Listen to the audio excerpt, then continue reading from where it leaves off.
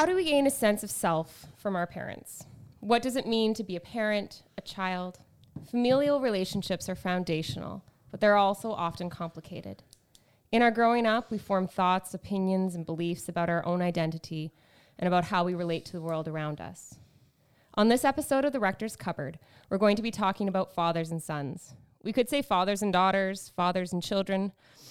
We are doing so because the topic is meaningful on its own, but also because it speaks to how we see ourselves and how we see what it means to be human. Is your dad a good dad? Was your dad a good dad? Are you a good son or daughter? Are you a good father or mother? Our often confused and distorted ideas of fatherhood have done great damage to our ideas and concepts of God. Is God's power expressed in vanquishing foes and rescuing us? Do we feel the love of God because we somehow impress God with our morality, our right choices? Is God pleased with us because of what we have achieved or become? There are many biblical images of the relationship between a father and a son, many passages that speak of family. It's right there in one of the most well-known pieces of scripture that we are instructed to honor your father and your mother. It's listed immediately after how we are instructed to relate to God, that we are told how to relate to our parents. Honor them. What does that mean? Could it be more than politeness and obedience? Proverbs 22:6, a passage that gives the advice to train up a child in the way he should go, with the often desired end result that even when he is old, he will not depart from it. What does this verse imply, or seem to imply, about the failure of parents whose children don't grow up as they would have wished? I've sometimes thought it odd that the church has taken parenting advice from a man who had 700 wives and 300 concubines. Seems like the type of guy most Christians today wouldn't be wishing to model their families after. Maybe we should be looking towards Jesus, God incarnate, the ultimate son, as to what a good familial relationship looks like. In Matthew 7, Jesus tells us that God is loving, the giver of good gifts, the one who takes care of his children. He even gives those he's speaking to the benefit of the doubt that they can't be that bad of parents. Which one of you, if his son asks for bread, will give him a stone, or if he asks for a fish, will give him a serpent? If you then, who are evil, know how to give good gifts to your children, how much more will your Father who is in heaven give good things to those who ask him? I'm very glad that even earthly parents instinctively give their children bread and not stones. If God is to be the ultimate example of fatherhood, what does that mean? We can often get sidetracked and stuck in the metaphorical language used in the Bible. It can become hard to detangle poor examples of fatherhood we may have experienced from how we're supposed to understand our relationship with God to function, or our relationships with others. I've recently been encouraged to remember that implicit in metaphorical language are limitations, ways in which that which you are describing is like the other thing, and ways in which it's not. Family is tricky. It's always tricky. In spite of the language that we use or our best attempts not to mess things up, we always will. It's not in the perfection of family that family is found, but rather in the seeking to see and understand the other imperfect humans with whom you find yourself grouped. American novelist and screenwriter Michael Chabon wrote a beautiful piece in GQ magazine in 2016 about his son.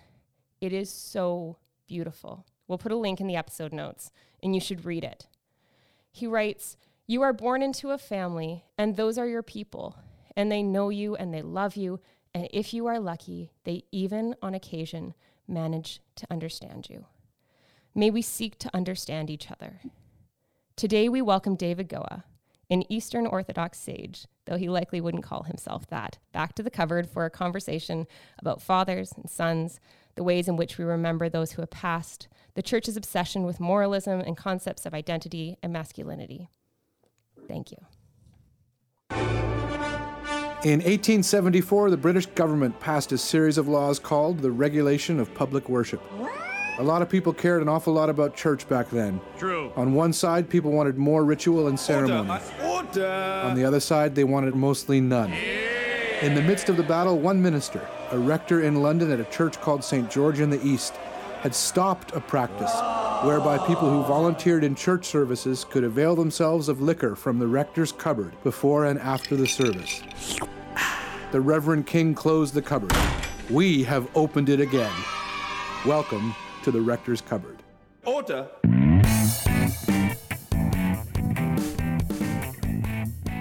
Well, sure, Ken, here, thank you. Welcome, everybody, again. It is indeed a joy to be here. It seems like every time is different. We're here with Allison, who's welcomed us and done the introduction. Thank you, Allison. And Ken Bell, our cupboard master, is here as well. Hello. And Rick is on the board, producer Rick. Hello. And Amanda is here as well, but she's without Mike, so we'll say hello on her behalf. And we want to welcome David Goa. David is a professor, teacher, theologian, been a museum curator, traveled the world teaching all kinds of things. But for us, as these things happen, you are sometimes introduced to people through what they do, or in this case, what they've written.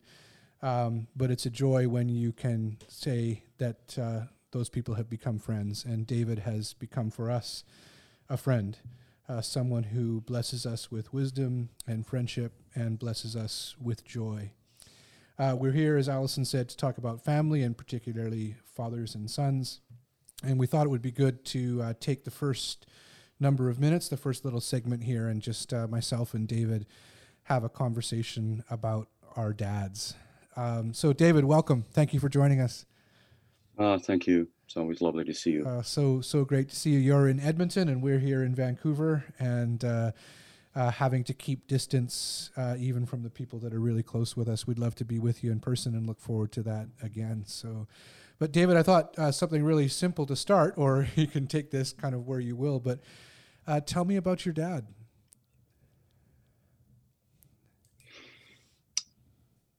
Well, that's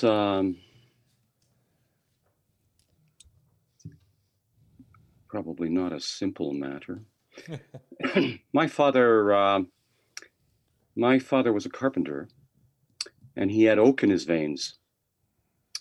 And he was part of the Norwegian pietist world, which was very critical of clergy. My father's view was that clergy, unfortunately, didn't have any oak in their veins. They only had other human beings to tell them who they were. And we always lie to them. Not because we want to, but because that's the nature of human discourse. But because he had oak in his veins, he could glue two pieces of oak together. And in the morning, he would find out whether or not he had done it right. Because he would come downstairs to his carpenter shop, pick up the oak, and try to break it along the glue line. And if it didn't break, it spoke to him about doing things with integrity and knowledge. And on one occasion when he did this, our minister had been down talking with him, and I'd been restrained from going there. And the minister was engaged in confessing. My father was a confessor to clergy because they didn't dare talk to most people in the church. So when I went down there, and my father said to me, you know, Sonny Boy, he always called me Sonny Boy for Sonny Boy cereal. He said, you know, Sonny Boy, our pastor, Pastor Swaven, he doesn't have any oak in his life. He just has us. So we need to pray for him because we always lie to him. But you know, Sonny Boy, I've got oak in my veins. And he picked up this piece of oak, which he had prepared to repair the boat of the pastor, and tried to snap it. He said, so be careful, Sonny Boy. Don't become a minister. That's really good. Well, I think that's a nice way to respond to the request to tell us about your dad. I'll tell you a little bit about my dad. Use the oak in his veins kind of teaching point for us. For my dad, I think the teaching point would be kind of the straddling of worlds. I guess you could say this about a lot of dads, but my dad was born, I guess, 1942. In Leamington, Ontario. Leamington was in the news again today because it was the place where the Heinz ketchup plant was. And the whole town kind of was, much of the employment in the town was that they had a big tomato, just like New York was the Big Apple. I heard when I was a kid that New York was the Big Apple, but I had experience of Leamington they had a big tomato right in the center of town. That was like the tourist place where you could go. My dad was born there. He's an only child. And then, you know, he grew up, and obviously I didn't know much about his growing up. My Nana would tell me stories, but Mennonite town, Mennonite faith, But my dad became fairly successful, and he always used to. He was one of these people that he said, I had it easy in my life because all I had to do was just kind of just do things mostly properly. He said I went to tech school for 2 years, finished that, and then had my choice of employment. And as long as I just didn't do anything stupid, I raised in the ranks, and eventually he became quite high up at what at the time was called Ontario Hydro, and retired at 50 or something, I guess, and then started his own consulting business and did really well there. And so I sometimes think of my dad at the beginning of his life and what the world was like and what Mennonite culture was like. And then at the end of his life, which was just this past summer, and how far he had gone. He was someone who was very affectionate and who saw the humanity in all people. He was a great model for me. And his death when it came this summer was sudden and jarring. And part of the reason that, David, we wanted to speak with you about fathers and sons, in my experience as a son, most of my life I actually lived apart from my dad. I lived only 7 years with my dad. That was with a split in the middle, so until I was 3, and then for 4 years after that. I knew that my dad loved me, and he was a great father, even though there was that distance. I wanted to ask you, David, do you think that this chasm, so for me, I could feel this chasm that was often defined by a distance. We live thousands of miles apart, and he did his best over that distance. But do you think that this chasm is something that people feel to their fathers often, even without that geographical distance, that there is some kind of separation that is looking to be filled? Yeah, that's a profound question in our society. You know, in our society, because of the way in which men and women, boys and girls have grown up, it's been so common for men to be disconnected from their deep feelings. It's been so common for men to be encouraged to be strong, to never shed a tear, to never express serious emotion, to never show their vulnerability or their limitations. My sense is that that's sort of ubiquitous in our culture, and it's a disease, because what goes along with it is the inability of men and of fathers to actually bless their children. Because anytime you bless somebody, you feel your own limitations. You feel the fact that the eternal is invading time. You feel finitude. When I say to my children, may God bless you and keep you. Keep you. What does that mean? May God make his face to shine upon you and to give you not peace, but his peace. So all of that kind of blessing and that language of the eternal is a language of the temporal, is a language which really roots you in your finitude. So my sense is that that kind of way in which men largely exist in this society has cut them off from the act of blessing as well. One of my, I've been so blessed by this, because my father, every time he would come home, even late at night, working, would come into my room, into my sister's room. And even if you were asleep, I remember many times just barely coming out of my sleep a little bit. And he would put his hands on my head and he would pray that great benediction. And I would continue to sleep. When I was 15, the summer I was 16, I worked at a job that he was the supervisor on, actually. It was building the greenhouses here at the legislative building. And it was an amazing experience. I saw the Mohawks do steel on it. And that was a remarkable thing to see, the unbelievable strength of these steelworking men that had come from Ontario. In any case, that summer, and this I think is to this question that you raise, which is so significant. My father came into my room sort of midsummer and sat down on my bed, which he rarely did. And I sort of turned around. I remember it. I was reading Wilhelm Windelband's History of Philosophy, of all things, and I understood nothing. But As I was one does struggling at 16? 16. 16, sure. I turned to him, and I saw that he had tears in his eyes. And he stood up, and I stood up. I didn't know what was going on. And he put his arms around me. And as he wept, he prayed that blessing again. And then he said to me, "Sonny boy, your mother and I have done everything we can do.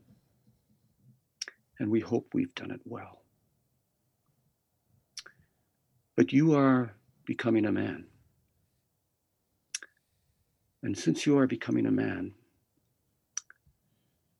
I want to bless you on the way. And I tell you, I will no longer stay awake at night for you. I will no longer ask you what you're doing. Anytime you wish to talk with me, I am there for you. But go. And I hope that God gives us the opportunity to meet again when you become a man."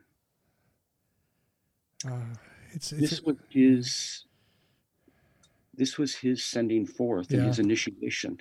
I think he knew in his bones that he was, because he was, a very powerful kind of presence and human being. And I think he knew he had to sort of formally let you out of his shadow a bit. Let me go. Let me out of his shadow. If there was any chance that we would ever be able to meet again. I think it was so this is about faith. This was my father's expression of faith, a kind of confidence mingled with hope that maybe, just maybe, we would be given the chance to see each other again on different ground.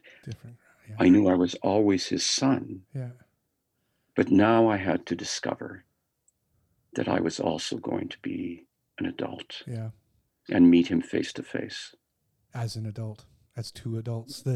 I had one more question, and it's going to combine something that you were one of the first people I spoke with after my dad died. Which I think now it's interesting to me because it's not like we talk a lot, but I knew that I would feel blessed by you. And so I talked to you about this. I sent you a message, and then right away you phoned me. And we spoke, and I remember you saying, I still remember it, I feel it now. And you never knew my dad, but you said, "Oh, he's now of blessed memory." And that term memory, and that of blessed memory, of course, has mourning and blessing and memory in it. And so one of the things that's interesting to me, and even as you tell us this story, is that for many of us, or for all of us, our dads kind of exist more in our memory than in often our experience. And I think this is true even of people whose dads are still alive. That it is holding them in memory, remembering certain scenes or pictures or times when they were a teenager or a child. So I just wanted to ask you about memory in general, and then this term of blessed memory, what it means. Because and I know that you can't ever fully tell us what it means, but why it's a blessing when we hear it.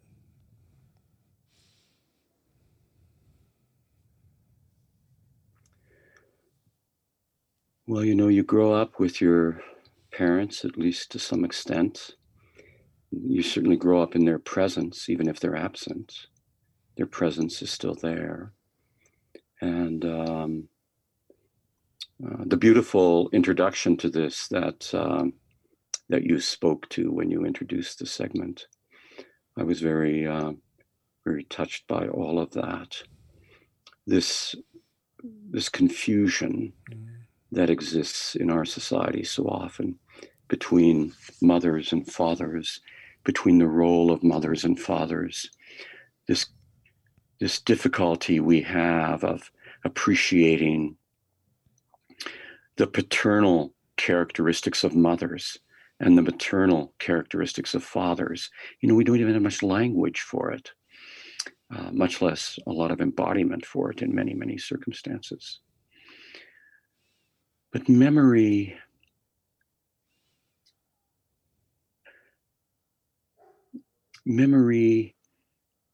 is a way of treasuring and a way of trying to call close, trying to call the nearby into your presence again.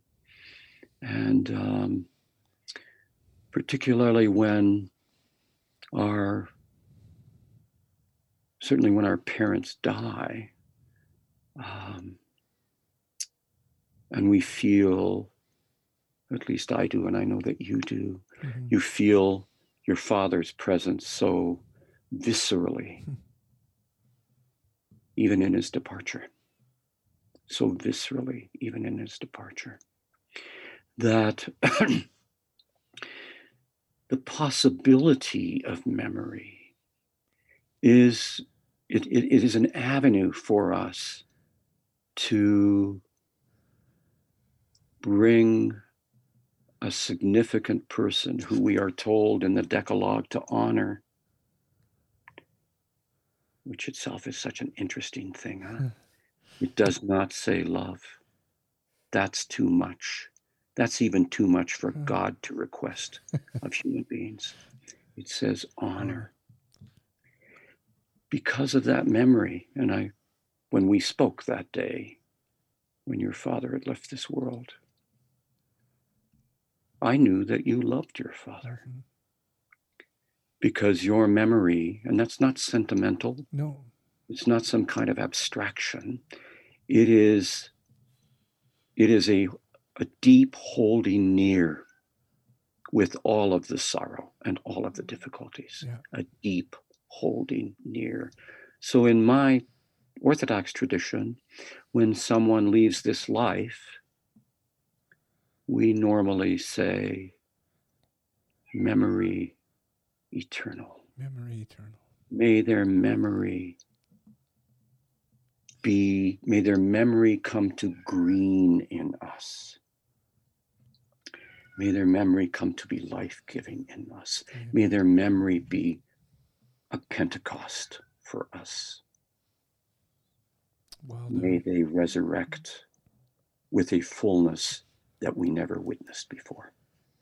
What a beautiful thing. And that would be, you can feel that. And I think whether it's said in particular like theological terms or the different ways that people say that, I think we're going to introduce Ken Bell in just a minute. Ken, you can get ready for the cupboard. Ken, our cupboard master, will join us. But as a segue, I'm thinking about, so my dad's service, the only service we could do, of course, because you can't gather right now. And so it was some time after he died. He died at the end of August, and the service was just a few days before Thanksgiving. And at that point, I wasn't allowed to travel out to Ontario. Even they were even saying like small gatherings weren't allowed. So I joined this little service. It was at a church graveyard. He had bought a plot for him and my stepmom right beside the church, like old style. And he was cremated, so there was just this little small hole in the ground. His ashes were going to be buried, and a minister that they kind of knew. My dad used to sing in a gospel quartet, and he had sung with him a few times, this guy, and he's like an Anglican deacon. He did the service, and it was okay. It was pretty good. The minister did a nice job, and I was just watching by FaceTime. My sister was holding up her phone, and it ended, and I guess I could only see a certain portion of what was going on, obviously just what Michelle was holding the phone up to, and the minister kind of was out of frame all of a sudden. He read the benediction at the end, and he was out of frame. It was like 15 minutes total, the service. And then Michelle said, and she's not really She doesn't go to church all the time and a ton of services to know kind of what comes next. So then I see the phone turn towards my sister's face. She's got her mask on and she's looking at her phone, and so I can see her now. And she says, "What do we do now?" And I'm like, "Well, I don't know." She's like, "Well, he just drove away. The minister just drove away." Oh no. This is so like my dad for something like this to happen. And I'm like, "Well," and then she turns the phone around again. I said, "Well, there's the hole where," I said, "I assume they're going to bury the ashes." And she's like, "Oh, I don't know." And I said, "Can you see anybody around who's like got shovels or sitting?" And she's like, "No, I don't see." I said, "Where are the ashes?" She's like, "I don't know. I think they're in Brennan's truck." And I'm like, "Okay, you gotta find the ashes." And she says, "Oh, hang on." I said, "Well, check and see if they're in the hole." So then I see the camera, moving towards, and she goes, "Oh yeah, no, they are there." And then she says, "Oh, and there is somebody over there who's, I guess there's a guy with a truck there." I said, "Yes, they'll come over and put the," and I just think of my dad, and he would have said, he was such a loving man who loved them and they loved him.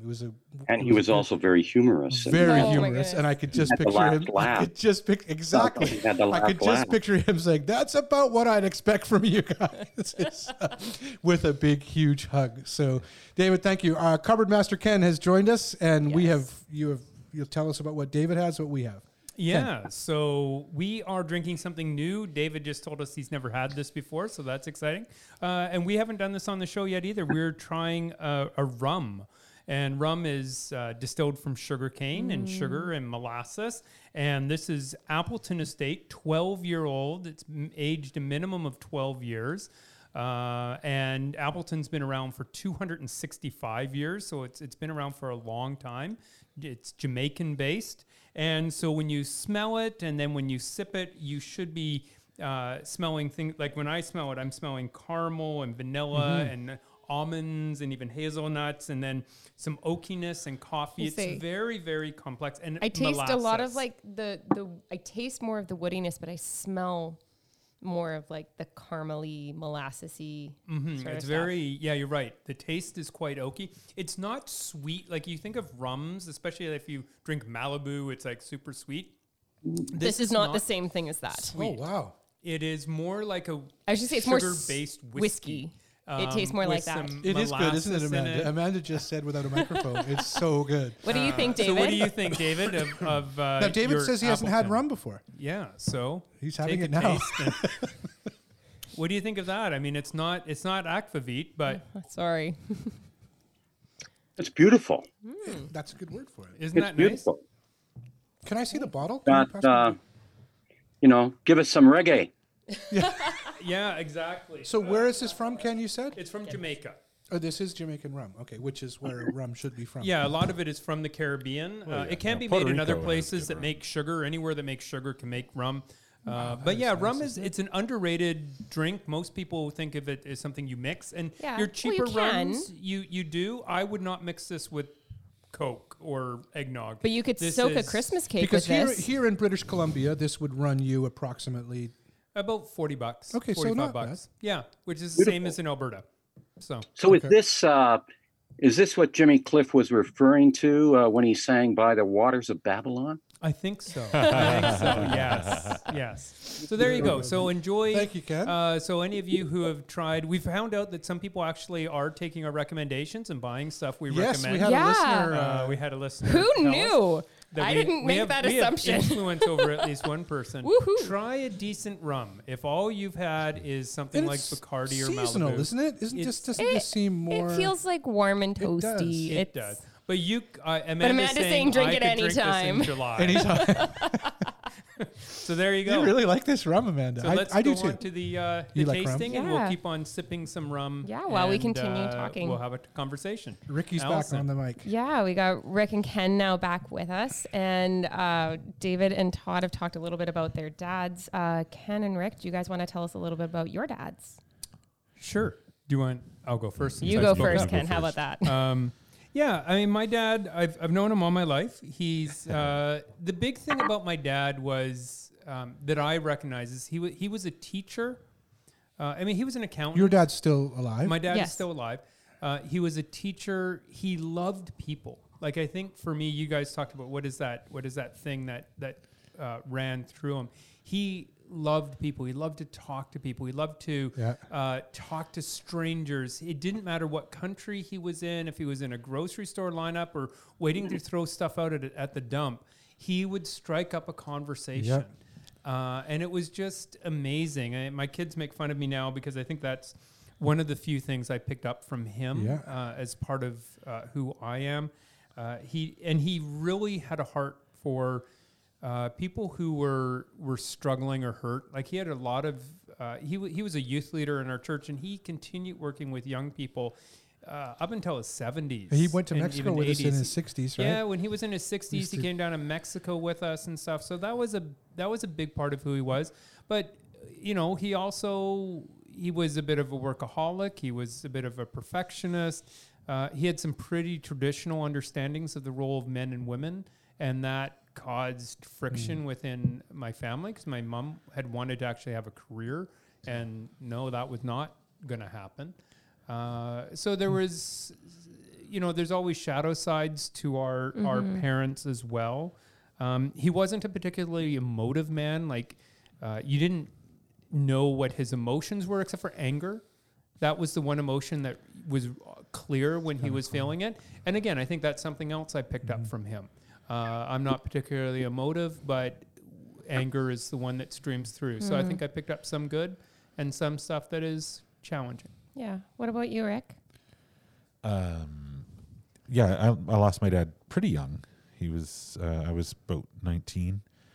And so it's interesting because I have to sort of be careful what I piece together that was, really him and what stuff that I've... what's your memory and what I've created that was him. But as I've gotten older, I've come to really appreciate him more and more. He's an academic. He was a professor and had PhD from Cornell and spoke like 14 languages or something and worked in like 30 languages. It was insane. He was a linguist. And a little bit like your dad, that sounds, Ken, like same kind of thing. He was very personable. He's big kind of booming super voice. Funny. Your very dad. Funny. Dad humor, but just very smart. I mean, he was like, I look back and go, dang, he was a smart boy. And probably the first experiences I had with, we always had different people living with us, either Lorenzo from Guatemala or Langat from I forget where Langat was from, Zambia or somewhere. Yeah. And, didn't he? and Timaway. We always had kind of either students that were needing a place for a semester when they were, or like, again, we took our family savings and saved this guy Lorenzo from the guerrillas in Guatemala. They pegged him. He was a student leader.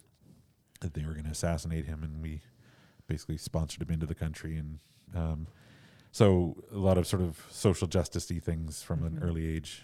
And I'm trying to think the question about your dad. Well, that's kind of what I know and what I remember. And on, in all of that, he was the biggest supporter of me going after music and the arts. And he was the first one to say, look, university's not for everyone. Like, you don't have to go do that. And he's the first one to say, go chase the music. Now, each of you guys are also fathers, as well as having fathers. And how do you think that your ideas of being a father differ now than it was before you were a father? I know that my opinion of my parents, my perception of my growing up changed a lot after I had my own kids. I've had to do much repenting. How has your perspectives of fatherhood, of parenthood changed since becoming parents yourselves?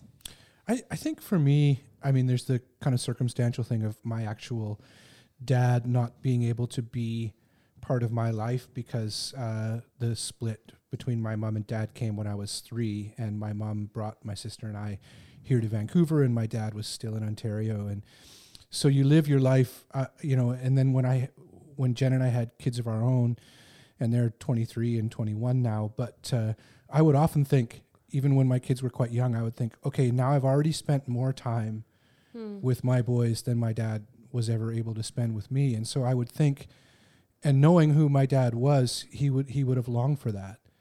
And that was a tremendous loss for him. And so I think one of the ways that I've tried to honor my dad is to be grateful for that time with my kids. I also think that it's much easier to be a dad than when my dad was a dad. Like, just like it's okay to spend that much time with your kids. Like, even I was there when my boys were born, all that kind of stuff, right? What about you, David?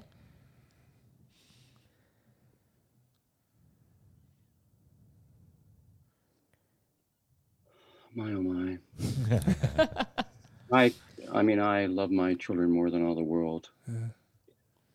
But I also think that one of the amazing spiritual gifts of being a father is the recognition, the realization that you can never do it all right.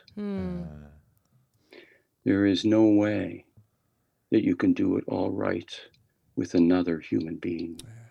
Yeah. And so you do it. You do the best you're able to do. I know that my father's relationship with his father was problematic. I didn't hear about this until the last 2 weeks of my father's life. And of course, I never knew him because they were in Norway and he had died long before I was born. So I have recently, since you raised this issue and asked us to meet and talk about it, I have thought a bit about why it was that my father was the way he was towards me. And I expect it was in part because of his recognition of the difficulty that had existed for him in that time. So what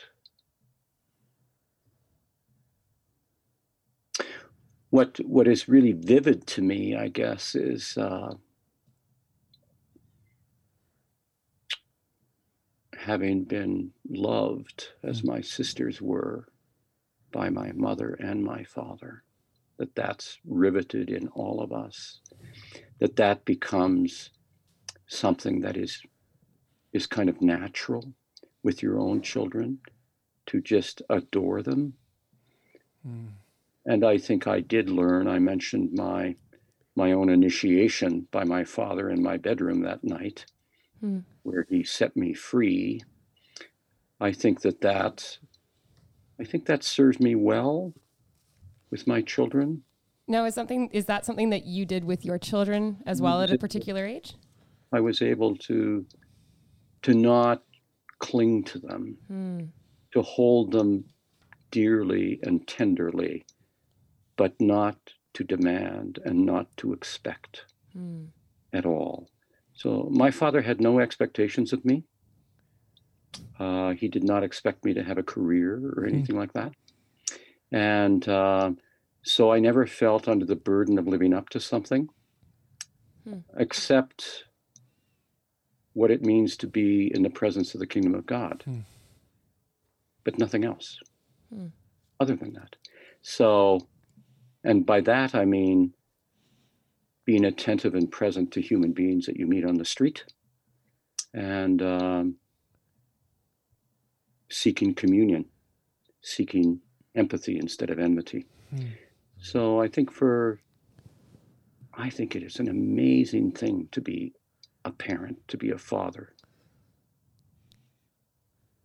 because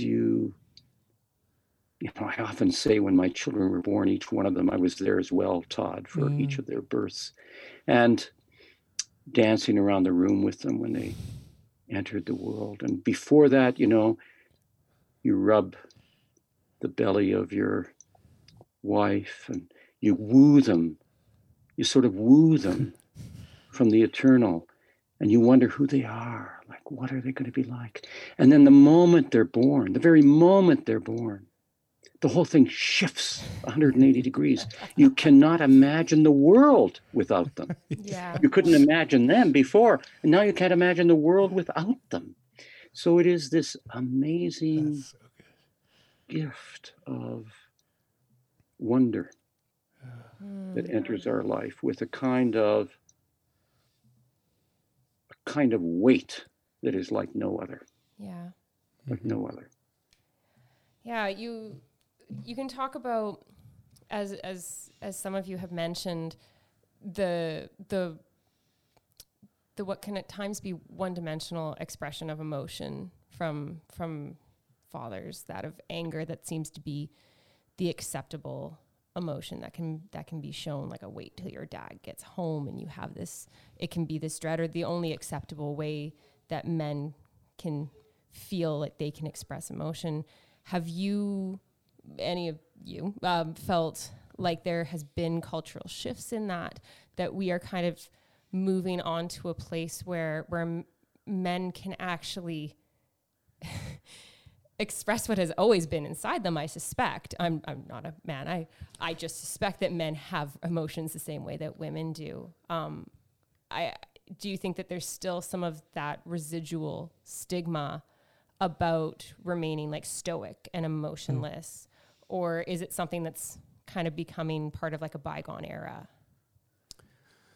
I think we'd like to think that is true, but I think that there's still, I think there's uncomfortableness when men. I know I've experienced it when you do try to actually express other emotions or other feelings. There is an uncomfortableness and a shaming and so you shouldn't feel that way. Now, maybe men have done that to women too and said, oh, you shouldn't feel that way. But that's certainly how I've experienced it. So I think in theory we say, yes, men should. And maybe that's just my personal experience with it. But I think I don't think it's as there as people think it is. I think, Ken, that you're probably right about that. But it's also interesting to me that probably with grandchildren, that shifts for men. I wouldn't be surprised at that. I had That's interesting. my son out in Victoria, Simeon, the new theologian, as I like to call him. He and Roseanne had a little baby born to them, the beautiful Otilia. And it was a demanding process. But I remember my son, I think it's okay for me to say this. I remember my son calling me sort of 2 or 3 days after she was born. And he was sobbing. He was sobbing. And I thought something had happened. So I was terrified. And he said, no, nothing's happened. Nothing happened. Give me a few minutes. Just give me a few minutes. And then when he got control of himself, he said, Papa, you have always expressed your love for us in ways that I've often said in my mind, oh, get over it. Stop saying those things. And he said, last night I was up with her at 3 a.m, and now I know why. So it's this. Yeah. I mean, there's nothing, us men don't give birth to children. We don't give birth to children. We are, as W.H. Auden said, kind of a little tail on the body of nature. Women give birth to children. Women nurture them in their womb and suckle them, give them life every day. And we are the bystanders. We can be present. We can do everything we can do. But it is an absolute wonder to us as men, the women in our life. Yeah. Like, there is nothing else like that we ever experience. And then this beautiful new being comes into the world. It's It's an amazing encounter with the most profound aspects of humility and wonder holding hands. And I think that an awful lot of the terrible enmity that has existed between men and women in society is probably born out of a failure in our culture to help men understand that, to help men understand that they are the servants in this, the servants, and only the servants. Well, I say amen to that. So what's your next question, Allison? So my next question. I'd like to get your guys' opinions on what you think the most, like the biggest thing you learned from your father, or that you learned from the memory of your father, or like what's the most imprinting thing that you think that relationship has left?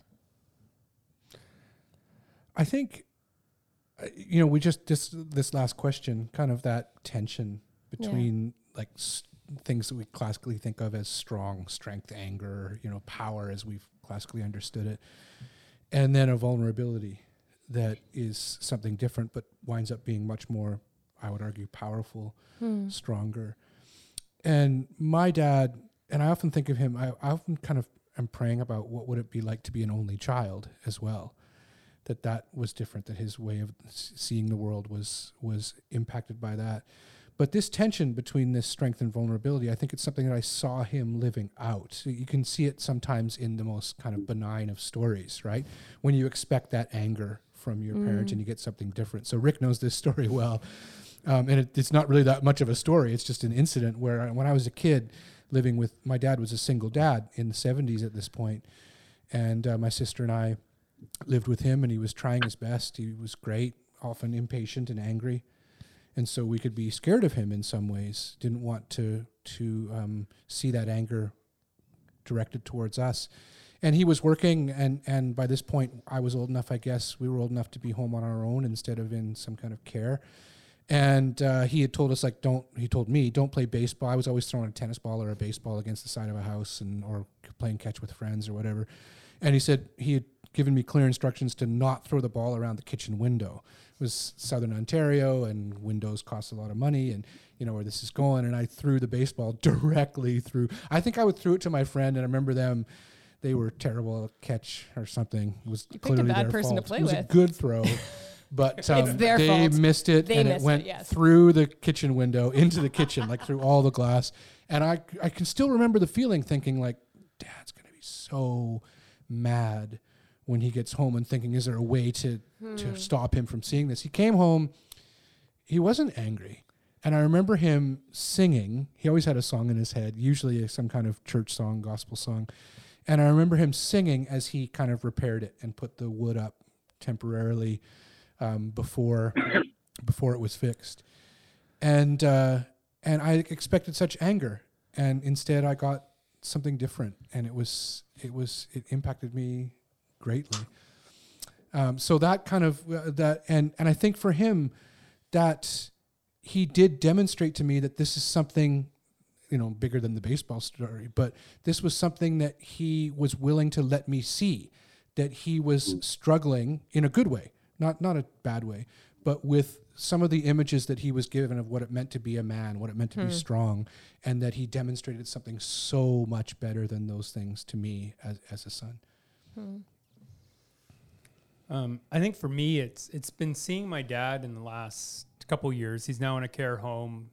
Dementia is setting in, and yet he keeps saying to me whenever I get to visit him during these COVID times, how much he just loves us, the four of us. Has that always been the case? No, the expression of that love. I mean, he began to express love a lot more when he developed a deeper faith with God and understood that expressing love was an okay thing to do. But certainly more so in the last couple of years of just saying, you guys are my everything. Like, I'm the luckiest man in the world, he says, to have my dad the used to four say of the you. same, And I usually say, well, 3 of us anyways. But it's his gratitude and his realization at the end of his life for all the things he did. And he says, I had a great life. I got to travel. I got to do all these things. I met amazing people. And yet for him, his greatest thing was his children and grandchildren. And that has helped me put into perspective a bit for myself what is important, but also to see my dad in a different light. Yeah. So. Oh. If we move on to some of the metaphorical language that we use about God, often God is described in traditionally masculine terms, at least through most translations.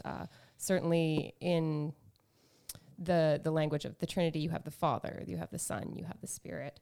In what ways do you think that the concept of the fatherhood of God has been a blessing? How has it also been troublesome? Have you experienced that you've struggled with that language, with those concepts? Let's hear David first. David, the fatherhood of God.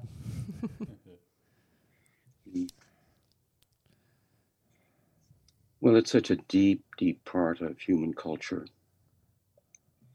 You know, this issue of gender, of masculine and feminine, is at the elemental register of the symbolism of virtually all human cultures. But it's not intended to tell us something about male and female. It's intended to tell us something about the engagement with opposites, engagement with the other. That's the point of it. The only point that God is referred to in the masculine, and of course he's referred to in the maternal and in many other ways in the Hebrew scripture, but the only way that it's there in both Jewish scripture and liturgy and in Christian liturgy, the only reason it's referred to in the masculine is not because of what it says about God, but because of what it says about us. It is trying to say to us, it's saying to all of creation, you are my beloved. You are my spouse. You are, the whole creation is a woman, is feminine. We are all called to be birth givers. The image, the icon of the human vocation is not Jesus Christ. Jesus Christ is the icon of being, but not of the vocation. The icon of the vocation is the Theotokos, the birth giver of God in the world, is Mary. Yeah. And all of us are called to be that. All of us are called to give birth to God's love, divine love in the world, which is freely given, which is always full of surprises, in which there is no requirements, no demands, no judgment, only wonder. So obviously in the history of Christian culture, this is very problematic. But I was talking with one of my daughters here who's deeply interested in politics and running for it. And she was reflecting on the American election. And she said to me, you know, it's occurred to me that what we see in the American election is this unbelievable, ridiculous kind of caricature of masculinity and power. Amen. On the one hand. And on the other hand, she said, in Joe Biden, what I see is maternity,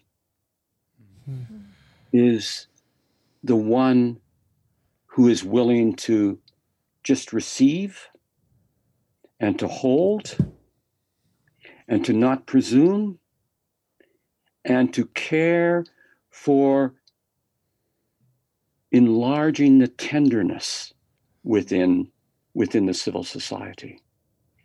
So, I mean, I was really touched by this sense of, because my daughter is a pretty fierce feminist. So this isn't said lightly, but it's a recognition that there are this kind of symbolism has been used and articulated. It's so Baroque in our society. And of course, as a result, of course, it's full of problematic matters. What do we do with people that have had terrible experience with their fathers? I mean, that's awful. So what do we do with the fact that in my tradition and in Catholicism, we refer to, Todd and Ken as father? We always say father. But I have pointed out to many a priest, we say that not because you are, but because we want you to be. We want you to be a father like the image of Jesus father is in the scripture. That amazing text. I mean, we see it everywhere in the scripture, where in the baptism of Jesus Christ, the voice comes from heaven. Behold, my beloved child, in whom I am well pleased. That is what we as fathers are called to do. I hear that text, I can feel it. And in my spirituality and prayer and faith, it is, affirming and life-giving. But as someone who worked in a church for decades, Allison, this thing you're talking about, people's kind of distorted image of the fatherhood of God in various ways because of maybe their own father, but also because of the way the church has taught that. So you say, this is my son in whom I am well pleased.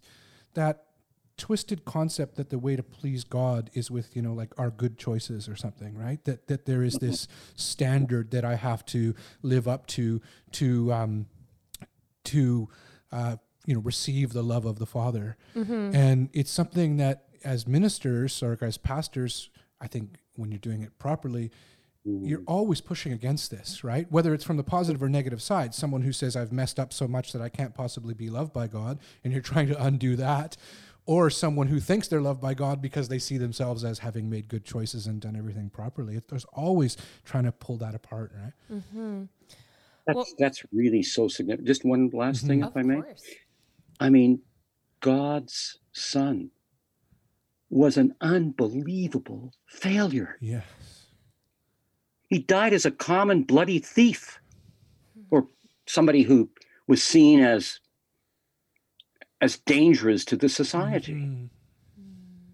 So what is it saying to us? It's the whole of the scripture is trying to overcome the great idolatry of human beings, which is to think that God is in control, to think that God is power, instead of understanding that God, the God above the gods, is weak and pulls life forth from death. And the only one who can do that is the one who has nothing to presume. Amen. No, David, you bring up so many good things there. One thing that I would love if you wouldn't mind speaking to us a little bit about, as I understand it, the Orthodox tradition places more importance on the incarnation than on Easter. That's kind of like the bigger thing. Am I right in that understanding? Or I understand what you mean. Okay. I recently was taking a class where the professor was talking about how the example that we have of God is that the ultimate relationship is that God condescends. God transgresses all boundaries, all holiness, like to be God incarnate, to be in solidarity with humanity. And I love how you talk about the failure of Jesus was weak in so many ways, and yet was God incarnate, showing us how to be in relationship with God. And I think it sets a beautiful, beautiful imagery for how we can be parents, how we can be children, how we can relate to our Heavenly Father. And I think it's something that we have often confused. You talk about power and confusing God with that when that's not what the scriptures seem to say. The scriptures are all a critique of Zeus, a critique of Baal, a critique of all the gods of power. That's what the narrative is. The narrative from Genesis through to the book of Revelation, the kind of, I think, the kind of urtext of the scripture is about human blasphemy, is about the human misunderstanding of God. And that's not a problem around God. It's a problem around how we think of God and what we do with our lives as a result. And that's why men think they have to be strong and powerful and in control instead of present and blessing. Yes. Present and blessing. So beautifully put. It makes me think of that song that you and I were talking about today, Alison, for a bit. It's another Paul Simon song. I refer to his lyrics often, but it's one of his more contemporary songs. It's a few albums ago. Rewrite? Called Rewrite, yeah. And he has a similar sentiment in an older song called Slip Sliding Away, but this one's a bit deeper, where the song is structured as it's a novelist or someone writing a book.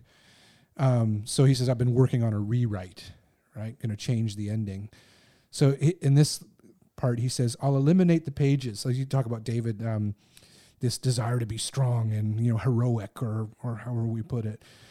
He says, I'll eliminate the pages where the father has a breakdown and he has to leave the family, but he really meant no harm. Going to substitute a car chase and a race across the rooftops where the father saves the children and he holds them in his arms.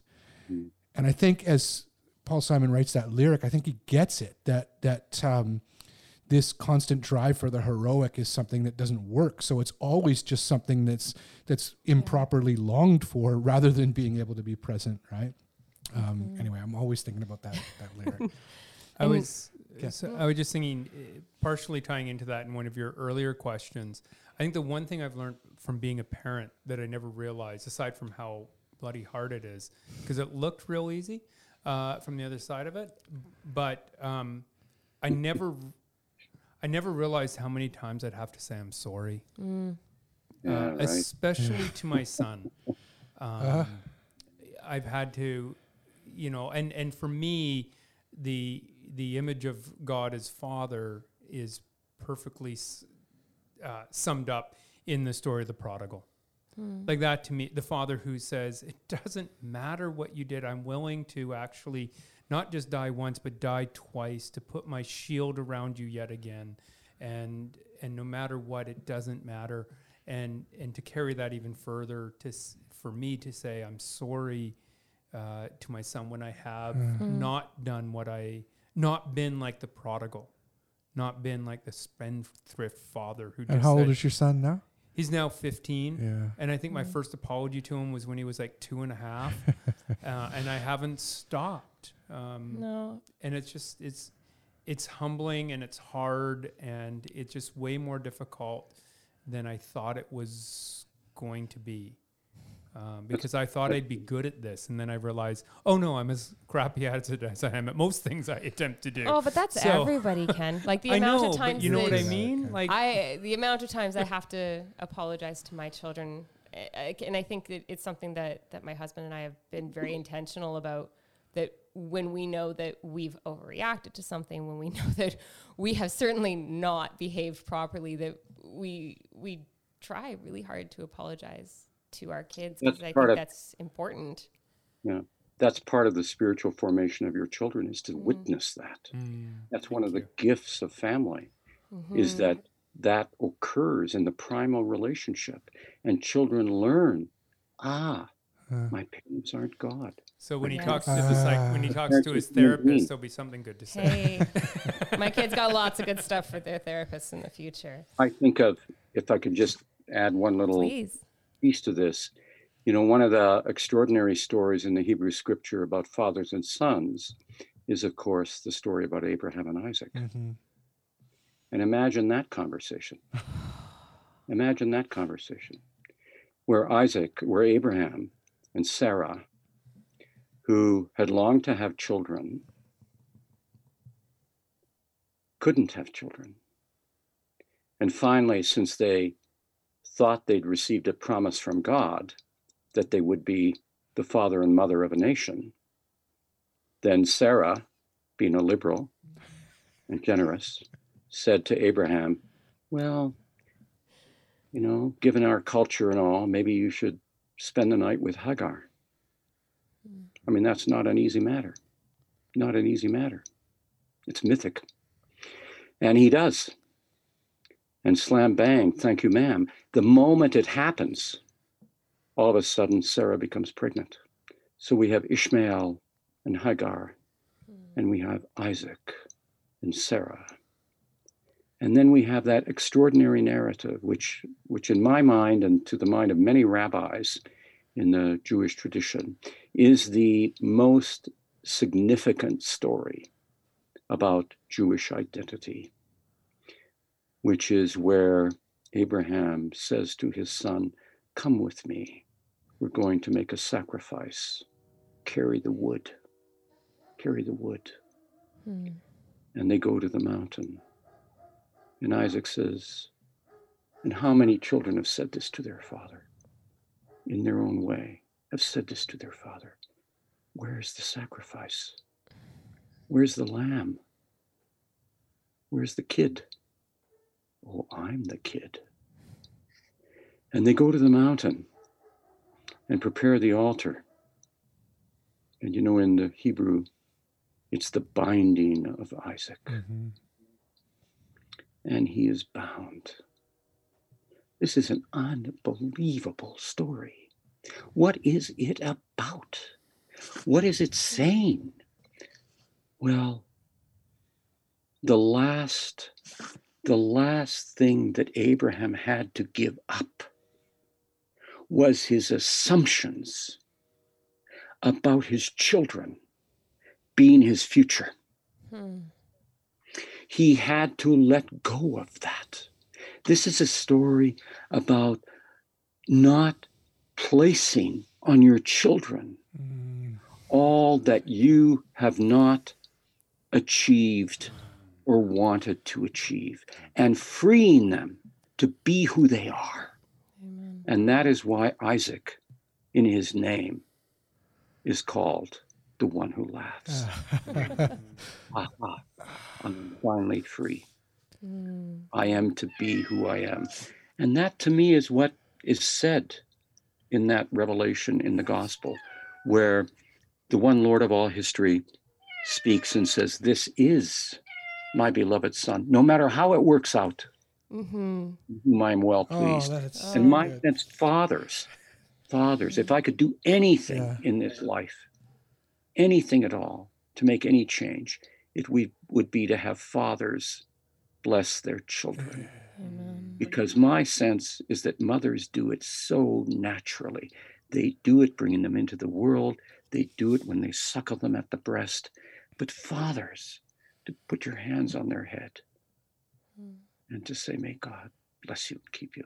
I mean, to me, it makes for a whole life. It does.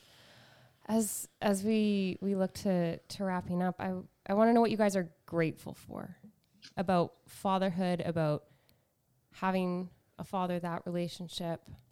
What sort of blessings and gifts have you seen that have come from that? Ricky? We'll throw you up first. Rick, I was at Simon Fraser. Yeah. I was a student. I remember that. And back in those days, pre-internet, there were televisions around the campus. Yeah. And I had been in a lecture, and your dad was a professor at Simon Fraser, but he was away in Atlanta at the time. That's right. And when I came out of the lecture hall, all the televisions, there were just monitors around, and they were the big square ones, not the. And the television said, "Todd, we please contact student services or whatever it is, or the office or something, right? And I thought, oh no, like what has happened? And so I did, and it was you. It said to call you, and I called you, and you told me that your dad had died. I think now, at the age you're at now, you've lived over half your life without your dad being physically present here. So when I hear Allison ask the question, like, what are you grateful for? I do think of you right away. Like that. Yeah. I mean, I'm thankful that I was born and that I had a great home and loving parents and supportive parents. It's kind of boring. I don't have, a lot of strife and angst. I was born in a amazing part of the world and got to travel, and because we have family in the States and in Puerto Rico, and travel and stuff like that. So, but now being a parent, I think there's always, I don't know if it ever ends. There's imposter syndrome is always there, especially because I'm sort of artsy fartsy, and I don't feel like I have a real job, and I don't feel like I really provide, the way that my dad did, and I don't have the education my dad did, and but I mean, I can't really put it into words. We have 3 boys, and like you said, David, just they're everything. The love is unreal, and that was one thing my dad was great at too. Right up till he died, I was sitting on his lap and holding his hand. We'd always hold hands in public, and I remember you more than anybody. You would say "I love you" when you left the house, last. Your dad was always, because I remember my family wasn't like non-affectionate, but we weren't that. And I remember thinking like, that's so great. And then when your dad, you were Mennonites. We were. You guys, we were Catholic, I guess was But no. Well, I know how your dad spoke about you, because he would speak about you when you weren't there to me, even at a young age, and I can say now with confidence, he would be so proud of you and what you've done. And you should have heard what he said about you when you were there. That's a whole other podcast. Ken. What am I grateful for? Yeah. In being a dad or having a dad, or both? Both, either. Both. You have agency in the answer here. Yeah. I mean, it's an interesting question. Gratitude around something that I've had I was going to say had no choice over. I mean, I had no choice over having a dad. I guess I had a certain amount of choice about being a dad. But it's a role that is just sort of, it's there. It's you don't get to choose the title or anything. And I think I'm most grateful for the love and for the things that I've learned about myself and about them. I'm so grateful when I see, when I just see them say and do things that are, insightful or a little mischievous or a little creative or something like that. And I see their independence and I see their person. I think maybe that's what I'm most grateful for, is that as I've gotten older, I've learned to see the person that my dad is, not just see him as dad. And I've now beginning to see the person that my children are. So it's the personhood that I'm most grateful for. Todd? What am I grateful for? Yeah. Oh, I mean, you've heard already, I'm in the shadow of my dad's death still, just a few months ago. And so I have felt nothing but gratitude. I was really sad when my dad died and so suddenly, but I didn't feel a darkness, and you can never know, right? You can never know whether you'll be overcome with darkness more than light. But I felt, even right after he died, I was riding my bike the next day and just felt this light, this sense of how blessed I was to have my dad as a father, even though we didn't live in the same place for most of my life, and how much that mattered now, and how grateful I was for his life. Like, I know that even in spite of how he died, that he loved his life. And so it's just a way of saying it. And with Rick, I'm grateful for my dad, and I'm tremendously blessed to be a father, though that comes with real challenges. But so I'm grateful for all of it, I suppose. David, do you have anything that you'd like to add in? Well, it's wonderful to hear you speak about this, each of you. And, to be touched by the gift that you have in your parents that brought you into the world. So let me end on a slightly different note. I'm grateful that my father taught me how to smoke a cigar. Yes. That's So wonderful. my father would, in the church that I grew up, smoking was taboo as well as drinking. And we never knew about sex. So More taboo than taboo. So, but my father used to light a little incense on Sunday afternoons as he would disembowel the heretical sermon of the minister. And he would go to his bedroom and take a cigar once a month or so out of the top drawer in his dresser. And it was a White Owl cigar, which had that extraordinary sensual blonde woman on the package, which was one of my early fantasies, slightly different than the Eaton's catalog. And he would smoke the cigar, and he would blow smoke rings. And I noticed that he would try to blow them in threes, one smoke ring with another one going through it, another one going through it. And I realized he was very Trinitarian. Yeah. Indeed. Orientation to That's lunch. pretty good. So on one occasion, when I don't know how old I was, 13, 14, I was sitting, we were talking about the sermon and what have you. I was sitting on the couch, and we had a picture, a lithograph of Jesus Christ weeping over Jerusalem hanging above the couch. And obviously I'd shown an interest in the cigar. I don't remember those details, but my father said, "So, Sonny boy, do you want to smoke a cigar?" And I said, "Really? Yeah." He said, "Well, go and get one. They're my side of the dresser in your mom and my bedroom. Go and get one and come and bring it here. I'll show you how." So I went and got it and took the cellophane wrapping off it and went to him and stood in front of him. He was sitting in his favorite chair, and he said, "So now the first thing you have to do is you have to bite the end off. It's a kind of circumcision." And so I bit the end off. He said, "What do I do with it? Swallow it?" No. I'll just put it there. So he then said, "Now put it in your mouth and you draw in and I'll light it for you. So here you go." So I lit it. He lit it for me, and I drew heavily in. And then I went and sat down on the couch with the cigar, and my father sitting across the room with his cigar. And I thought, so how do I blow smoke rings? So I began to work to blow smoke rings. Wow. I managed to get a couple of them to go up so they stood like a halo around the image of Christ weeping over Jerusalem. I realized that the past comes to meet us from the future. So I smoked this a little bit, and all of a sudden, from the kitchen, we had a very small house.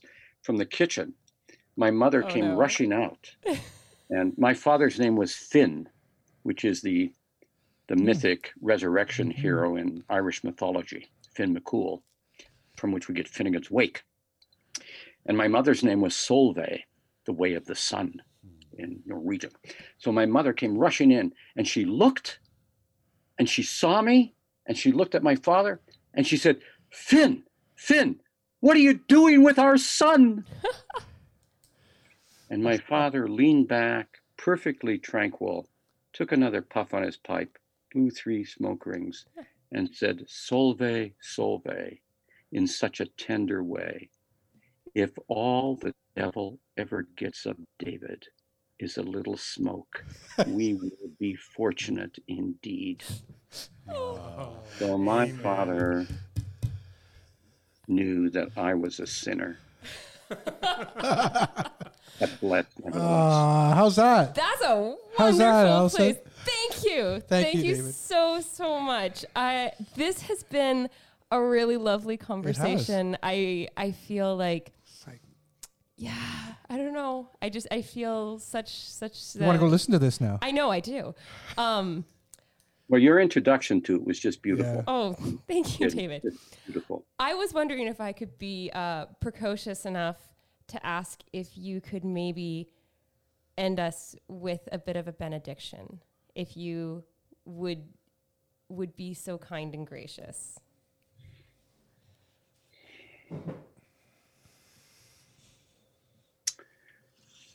God blesses us. God keeps us. And the God above the gods makes his face to shine upon us, makes that face which is beyond anything else to shine upon us. And as hard as it is, we ask that the Holy One, blessed be he, gives us peace. The hard peace of the incarnation. Amen. Amen. Thank you so much, David.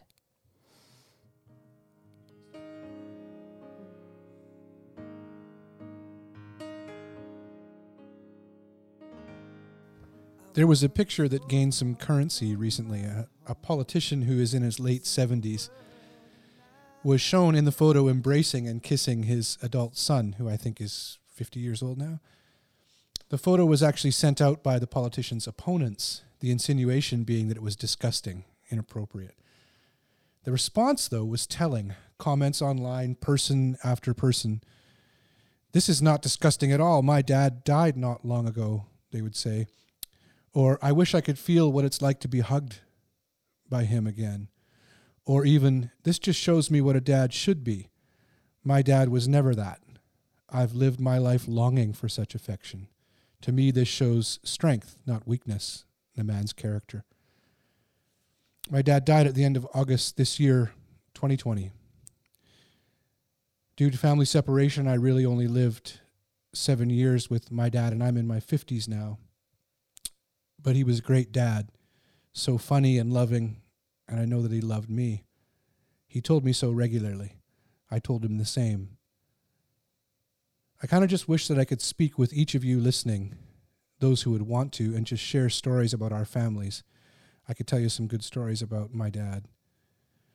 Before and during the pandemic, one of the ways that we touched base was by FaceTime. My dad loved it. At 78, he was given to act as if the technology was slightly miraculous. He would look at himself on the screen. He would see one of my sons in the background, my background, and he would scream and holler out, "Hey, there's Matthew!" And then he would start talking to Matt, saying things that made Matt laugh and made Matt know how much his papa loved him. In the spring, during one of those calls when it was just Dad and I, he mentioned that he'd been struggling lately. He couldn't figure out why he couldn't feel good. He was not someone who faced severe mental health difficulties in his life. As far as I know, he faced one similar to those many of us face, some generalized anxiety, a time or two of something a little more concerning. He loved people so much. He was social. COVID restrictions were hard on him. He fully supported them and followed them, but this world was already much smaller than it had been for him, and it was becoming even smaller still. He tried a medication change at the recommendation of a doctor. I live on the West Coast. He lived in Ontario, so I'm not exactly sure of how things happened, but it seemed to me that the medication change sparked one of those terrible side effect reactions, and in the end, my dad was overcome by a kind of sorrow, an inability to feel okay. His last words written on a Post-it note conveyed his love and his apologies. I share this with you for a couple of reasons. Firstly, a kind of public service announcement. We don't know who will fall victim to such despair. I can list many, many people in my life who are dealing with much more severe mental health issues than my dad dealt with. And somehow they keep going.